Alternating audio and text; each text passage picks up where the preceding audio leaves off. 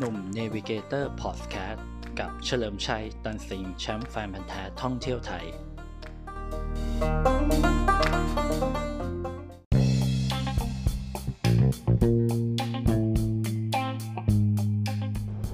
สวัสดีครับกลับมาพบกับหนุ่มเนวิเกเตอร์พอดแคสต์กันอีกครั้งนะครับฟังเรื่องราวผจญภัยท่องไทยไปกับหนุ่มเฉลิมชัยตันสิงห์แชมป์แฟนพันธุ์แท้ท่องเที่ยวไทยนะครับ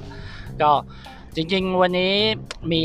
หลายเรื่องนะฮะจะเล่าให้ฟังแต่ว่ามันมีเรื่องหนึ่งแวบเข้ามาในหัวอะไรเงี้ยก็เลยเอาเป็นเรื่องนี้ดีกว่าเปลี่ยนใจกระทันหันนะครับพูดคนเดียวไม่เท่าไหร่นะเปลี่ยนได้แต่ถ้ามีคนมาพูดด้วยเนี่ยน่าจะเปลี่ยนไม่ได้นะครับตอนนี้ตามใจตัวเองไปก่อนแล้วครับแล้วกันนะฮะคนฟังก็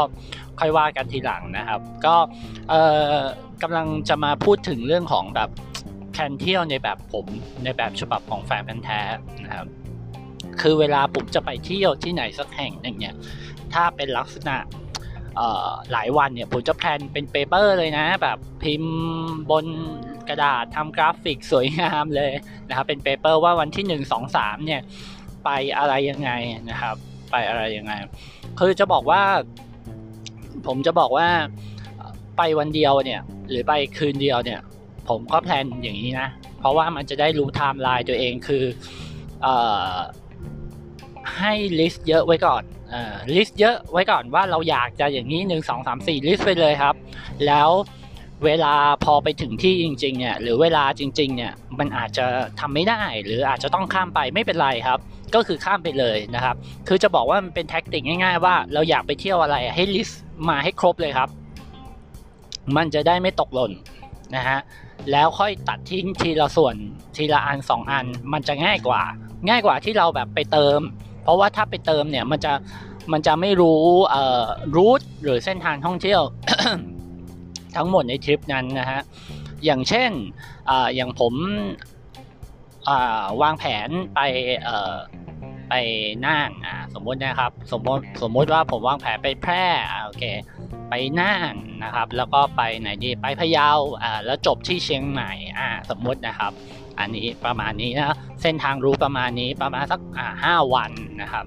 คืออย่างเงี้ยผมก็จะวางแผนไว้แล้วว่าเฮ้ยจากแพร่ไปน่านไปพะเยาแล้วไปเชียงใหม่นะมันต้องใช้เส้นทางไหนใช่ไหมคราวนี้มันก็ต้องใช้เส้นทางหลักสมมติกลางคืนผมเดินทางกลางคืนใช้เส้นทางหลักปุ๊บสมมุติผมออกจากกรุงเทพกลางคืนนะฮะผมก็จะไปเช้ามืดที่แพร่นะครับแพร่ก็ประมาณสัก550 โลจากกรุงเทพใช่ไหมเช้าที่แพร่แต่ก่อนถึงอำเภอเมืองแพร่เนี่ยผมก็จะแพลนว่ามันผ่านอำเภออะไรบ้างนะครับอำเภอนั้นก็คืออำเภอเด่นชัยอย่างเงี้ยอำเภอเด่นชัยอำเภอเด่นชัยเนี่ยมันมีวัดอยู่วัดหนึ่งซึ่งเป็นวัดที่ผมแบบแวะบ่อยๆและเป็นวัดสวยที่ผมชอบมากก็คือวัดพระธาตุสุโธนมงคลคีรีนะฮะที่มีวัดแบบจะมีพระนอนใหญ่ๆอยู่หน้าวัดเลยเนี่ยอย่างเงี้ยผมก็จะแวะก่อนผมก็จะแพลนไปเลยมาร์คแรกเหมือนพอยต์แรกนะเป็นอำเภอเด่นชัยซึ่งมันไม่ได้อ้อมอะไรเลยคือมันอยู่เบี่ยงไปทางหลักประมาณแค่ 5-6 กิโลอย่างเงี้ยผมยอมนะแต่ว่าถ้ามันเบี่ยงจากทางหลักที่ผมแบบต้องการไปจุดหมายเนี่ยแบบ20 โลอย่างเงี้ยผมก็ไม่ไปนะเพราะว่ามันไกลเกินนะครับส่วนแล้วก็ผมก็จะไปที่จังหวัดแพร่ใช่ไหมคือผมจะกำหนดก่อนเลยว่าแต่ละคืนผมจะพักที่ไหนจะพักที่ไหนอย่างเช่นคืนแรกคืนที่1นะครับผมพักที่น่านคืนที่2ผมพักที่พะเยานะครับคืนที่3ผมมาพักที่เชียงใหม่เลยประมาณนี้เนาะคือพอมาร์กจุดอะไรได้อย่างนี้แล้วเนี่ยเราจะรู้แล้วแหละว่าเราจะวันหนึ่งเราจะได้เที่ยวที่ไหนบ้างนะครับอันนี้คือมาร์กที่นอนไปก่อนเพราะว่ามันจะเป็นอะไรที่มันง่ายคืออาจจะไม่ใช่ที่นอนแค่เอาแค่จุดหมายปลายทางของวันว่าเราจะจบที่ไหนนะครับอาจจะไม่ถึงกับต้องจองที่พักหรือจองที่พักก็แล้วแต่นะครับแล้วแต่ความสะดวกของแต่ละคนนะครับอย่างกรณีอย่างเงี้ยวันแรกเช้าวันแรกผมไปถึงแพร่แต่ผมต้องไปถึงน่านใช่ไหมจากแพร่ไปน่านเนี่ยหมายถึงอำเภอเมืองน่านเนี่ยผมไปตีว่าประมาณสัก 150 โลนะครับ150 โลเราก็จะผ่านพวกอำเภอเมืองแพร่พระธาตุช่อแฮอย่างเงี้ยพระธาตุช่อแฮของแพร่ก็แวะไหว้ซะหน่อยอะไรอย่างเงี้ยคือจะแวะนิดๆหน่อยๆนะครับพระธาตุดอยวาวอย่างเงี้ยนะครับก็จะแวะไหว้พระดูนั่นดูนี่เสร็จแล้วก็เหมือนเป็นแค่ทางผ่านเสร็จแล้วเราก็มุ่งหน้าไปที่น่านอย่างแบบอย่างเงี้ยผมก็จะแพลนว่าผมอยากถึงน่านแบบไม่เกินเที่ยงของวันนั้นนะฮะเพื่อที่จะแบบว่าจะได้ไม่ช้ามากเพราะว่าในเมืองน่านเนี่ยในอำเภอเมืองน่านมันก็มีวัดที่เที่ยวหลายวัดใช่ไหมวัดภูมินทร์นะครับวัดช้างคำนะครับอะไรนะว่าเรื่องของศาลหลักเมืองน่านก็สวยอะไรเงี้ยก็คิดว่าจะใช้เวลาอยู่ที่น่านอำเภอเมืองสักประมาณ2 ชั่วโมงเงี้ยมันก็จะสักประมาณบ่าย 2กินข้าวใช่ไหมแล้วก็คิดว่าถ้าเราจะอีกวันนึงเนี่ยคืนที่2เราจะไปพะเยาใช่ไหมเราก็เลยคิดว่าเราจะไปเส้นทางไหนต่อนะครับก็เราอาจจะไปพักที่แถวอำเภอบ่อเกลือก็ได้อำเภอบ่อเกลือที่แบบว่าคนแบบน้อยๆหน่อยนะครับบรรยากาศธรรมชาติสวยงามอย่างเงี้ยพอแบบเส้นทางบ่อเกลือพอไปถึงบ่อเกลือเนี่ยจากน่านเนี่ยไปถึงบ่อเกลือเนี่ยตีว่าสัก120 โลโดยประมาณนะฮะก็ต้องเผื่อเวลาไปอีกนะครับคือสมมุติออกจากน่านบ่าย 2เนี่ยกว่าจะวิ่งไปแบบเกือบ150 โลนี่ก็มี 4-5 โมงเย็นแล้วนะก็ต้องเผื่อเวลาไว้แล้วก็จะได้ถึงบ่อเกลือไม่มืดอะไรเงี้ยพอไม่มืดปุ๊บมันก็จะได้พอได้วิวได้ถ่ายรูปได้อะไรเงี้ยนะจะไปบ่อเกลือสินเทาจะไปอะไรก็ว่าไปนะครับแล้วก็พักกันพออีกวันหนึ่งมันก็จะมีเส้นทางที่เชื่อมต่อกันระหว่างบ่อเกลือไปพะเยานะครับบ่อเกลือไปพะเยามันก็จะมีรูทเส้นทางรองนะครับเป็นถนนลอยฟ้าที่ไปอำเภอปงพะเยาก็อาจจะไปพักแบบภูลังกาก็ได้ครับภูลังกาก็คือจริงๆตรงนั้นมันเป็นพื้นที่ของวนอุทยานภูลังกานะครับไม่ใช่อุทยานภูลังกาเพราะว่าอุทยานแห่งชาติภูลังกามันจะอยู่นครพนมเลย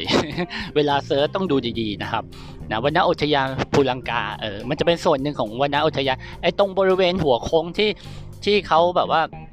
ดูภูลังกาน้อยกันเนี่ยนะครับของอำเภอปงเนี่ยมันจะเป็นแค่หัวโค้งเล็กๆเองนะครับอย่าไปคิดว่ามันใหญ่นะหัวโค้งแล้วก็มีที่พักอยู่ประมาณน่าจะ10 กว่าเจ้าซึ่งมันติดกันหมดเลยนะ10 กว่าเจ้าก็แล้วแต่คนจะเลือกพักว่ายังไงส่วนใหญ่เขาจะเปิดช่วงประมาณปลายฝนถึงกลางปีนะครับประมาณสักเมษายนประมาณนั้นแล้วเขาช่วงหน้าฝนก็จะปิดนะครับมีบางที่ที่เปิดอะไรเงี้ยนะครับแต่จะบอกว่าหน้าฝนสวยนะ สวยมากนะส่วนหน้าหนาวก็เย็นนะฮะตรงนั้นก็จะเป็นแบบบริเวณจุดชมวิวพอดีนะครับก็จากถ้าแพลนจากบ่อเกลือไปถึงปงเนี่ยมันก็อยู่ประมาณสัก200 กว่าโลก็ต้องแพลนไว้หน่อยนะครับว่าเราจะแบบไปเที่ยวอะไรบ้างเดี๋ยวสมมติเช้ามาที่อำเภอบ่อเกลือนะแล้วก็เที่ยวบ่อเกลือนะฮะอาจจะขึ้นไปหมู่บ้านสปานนิดนึงนะฮะสักชั่วโมง2 ชั่วโมงแล้วก็ขับไปสู่อำเภอปงของพะเยานะครับซึ่งมันจะลงมาที่อำเภอจำชื่ออำเภอไม่ได้ถ้างั้นอำเภอ อำเภออะไรของน่านลืมอำเภอปัวแม่นึกตั้งนานอำเภอปัวเป็นอำเภอที่น่ารักนะฮะอาจจะแวะเที่ยววัดที่อำเภอปัวอะไรเงี้ยได้นะครับพอแวะเที่ยวเสร็จปุ๊บเนี่ยเราก็ขึ้นไปอำเภอปงของพะเยาซึ่งเป็นอีกจังหวัดหนึ่งแล้วนะวิวก็จะสวยแบบมีถนนลอยฟ้าซึ่งอะไรแบบเนี้ยเราอาจจะจอดรถหาที่จอดรถดีๆนะฮะแบบไม่โค้งมากไม่อะไรถ่ายรูปริมทางไปเรื่อยๆชิวๆเงี้ยแล้วพอไปถึงอำเภอปงสัก3 โมงเย็นมันก็ยังได้วิวได้แสงอยู่อะไรเงี้ยก็ได้พักผ่อนการถ่ายภาพกันอะไรเงี้ยก็มันก็เป็นการผ่อนคลายนี่แบบนี้คือเปลี่ยนบรรยากาศแล้วเปลี่ยนแบบว่าเราได้เที่ยวหลายจังหวัดอะไรเงี้ยนะครับแล้วเช้ามาเราพักที่แถวภูลังกาใช่ไหมก็ถ่ายรูปดูทะเลหมอกอะไรเงี้ยก็ว่าไปซึ่งตรงนั้นมันก็จะมีบริเวณนั้นแค่นั้นแหละนะครับยกเว้นว่าช่วงเช้าเนี่ยเราอาจจะแวะวนอุทยานแห่งชาติภูลังกาก็ได้นะครับก็อยู่ถัดจากตรงนี้ไปประมาณ25 กิโล นะครับซึ่งข้างบนนั้นน่ะเขารู้สึกว่าปลูกสตรอเบอรี่ด้วยนะในวรรณอุทยานแห่งชาติภูลังกานะครับแล้วก็เป้าหมายถัดไปก็คือเป็นเชียงใหม่ใช่ไหมซึ่งเนี่ยจากนี่ไปเชียงใหม่เนี่ยมันก็ระยะทางไกลพอสมควรนะครับก็ประมาณน่าจะ250โลเลยนะครับ250โลแต่มันจะผ่านตัวเมืองพะเยาด้วยนะตัวเมืองพะเยาก็ต้องไหว้พระหน่อยใช่ไหมไหว้พระหน่อยพระธาตุสีโคมคำอะไรพวกนี้นะพระเจ้าตนหลวงเนี่ยก็คือแวะอำเภอเมืองไหว้พระแล้วก็ดูกว้านพะเยากินข้าวเที่ยงอะไรเงี้ยมันก็จะได้อีกจังหวัดหนึ่งเลยนะแล้วมันจะวิ่งผ่านแถวอำเภอไม่ใช่อำเภอพูดผิดอำเภอถูกแล้วอำเภอเวียงป่าเป้าของเชียงรายด้วยซึ่งแถวนั้นก็จะมีบ่อน้ำพุร้อนแม่ขจานก็แวะเที่ยวได้อีกอันนี้คือมันเป็นเส้นทางเที่ยวเลยนะคือไม่ต้องเขาเรียกว่าไม่ต้องเบี่ยงจากถนนใหญ่เลยคือวิ่งอยู่ถนนใหญ่เลยเสร็จแล้วก็วิ่งเข้าเส้นทางของดอยสะเก็ดนะครับเส้นทางดอยสะเก็ดเชียงใหม่นะครับซึ่งดอยสะเก็ดเนี่ยมันก็จะมีแบบที่เที่ยวอย่างนี้ในอำเภอดอยสะเก็ดก็มีพระวัดนะครับพระธาตุดอยสะเก็ดนะครับวัดนี้ก็สวยนะครับอยู่บนภูเขาแล้วก็ถ้าลงมามันก็จะเจอแบบอุทยานแห่งชาติแม่ตะไคร้คนไม่ค่อยรู้จักเนอะซึ่งจะบอกว่ามันเป็นอุทยานแห่งชาติที่มีลำธารติดข้างๆบรรยากาศดีมากนะครับคือถ้าใครมีเวลาก็ปักเต็นท์พักได้นะครับมีแต่เต็นท์นะบ้านพักก็มีบ้านพักก็มีผมลืมไปแต่ถ้าคิดว่าไม่ปักเต็นท์นอนอยากเข้าเมืองเชียงใหม่เลยก็จากอำเภอดอยสะเก็ดเนี่ยอำเภอดอยสะเก็ดไปถึงเชียงใหม่เนี่ยก็อยู่ราวสัก60โลได้นะครับก็ไปถึงตัวเมืองเชียงใหม่นะครับสมมติแถวไหนดีแถวท่าแพแล้วกันนะครับแถวนี่แล้วกันนิมานแล้วกันนะฮะก็ประมาณ60โลซึ่งเนี่ยระยะทางแบบ250โลรวมเที่ยวรวมอะไรแล้วเนี่ยมันก็จะแบบถึงเย็นพอดีอะครับที่เชียงใหม่เราก็หาที่พักกันในเมืองอะไรเงี้ยนะฮะเดี๋ยวที่พักกันในเมืองแล้วก็อาจจะกลางคืนก็อาจจะไปเดินเล่นถนนนิมมานอะไรเงี้ยพักใกล้ๆนิมมานนะจอดรถไว้ที่พักแล้วก็เราก็เดินเล่นเดินไปอะไรเงี้ยก็สะดวกดีนะครับคืออย่าไปหาที่จอดรถที่นิมมานเลยเพราะว่าที่จอดรถไม่ค่อยมีนะอันนี้ผมลองมาแล้ว ยกเว้นไปจอดในตรอกซอกซอยของนิมมานอีกทีแต่ก็ต้องดูดีๆนะฮะอย่าไปขวางบ้านใครเขานะครับถ้าไปก็เนี่ยแหละก็แพลนประมาณนี้เราก็ได้เที่ยวหลายจังหวัดเลยแล้วเช้าเราก็ค่อยแบบออกเดินทางจากเชียงใหม่อาจจะแวะกาดวโรรสนะฮะหรือกาดหลวงก่อนซื้อของซื้ออะไรเสร็จปุ๊บสายไม่สายก็ได้แล้วแต่สัก8โมง9โมงเช้าเสร็จทุกอย่างก็เดินทางออกจากเชียงใหม่แล้วก็มุ่งตรงกลับกรุงเทพโดยเส้นทางแบบว่าเส้นทางหลักนะก็กรุงเทพไม่ใช่เชียงใหม่นะผ่านดอยขุนตาลเข้าลำปางนะครับเข้าตากกำแพงเพชรนะครับนครสวรรค์แล้วก็เข้าสายเอเชียปกติไปซึ่งขามาเนี่ยเราจะวิ่งอีกทางหนึ่งนะก็คือวิ่งปกติสายเอเชียถึงนครสวรรค์ใช่ไหมแต่เราตัดเข้าพิจิตรพิษณุโลกนะครับ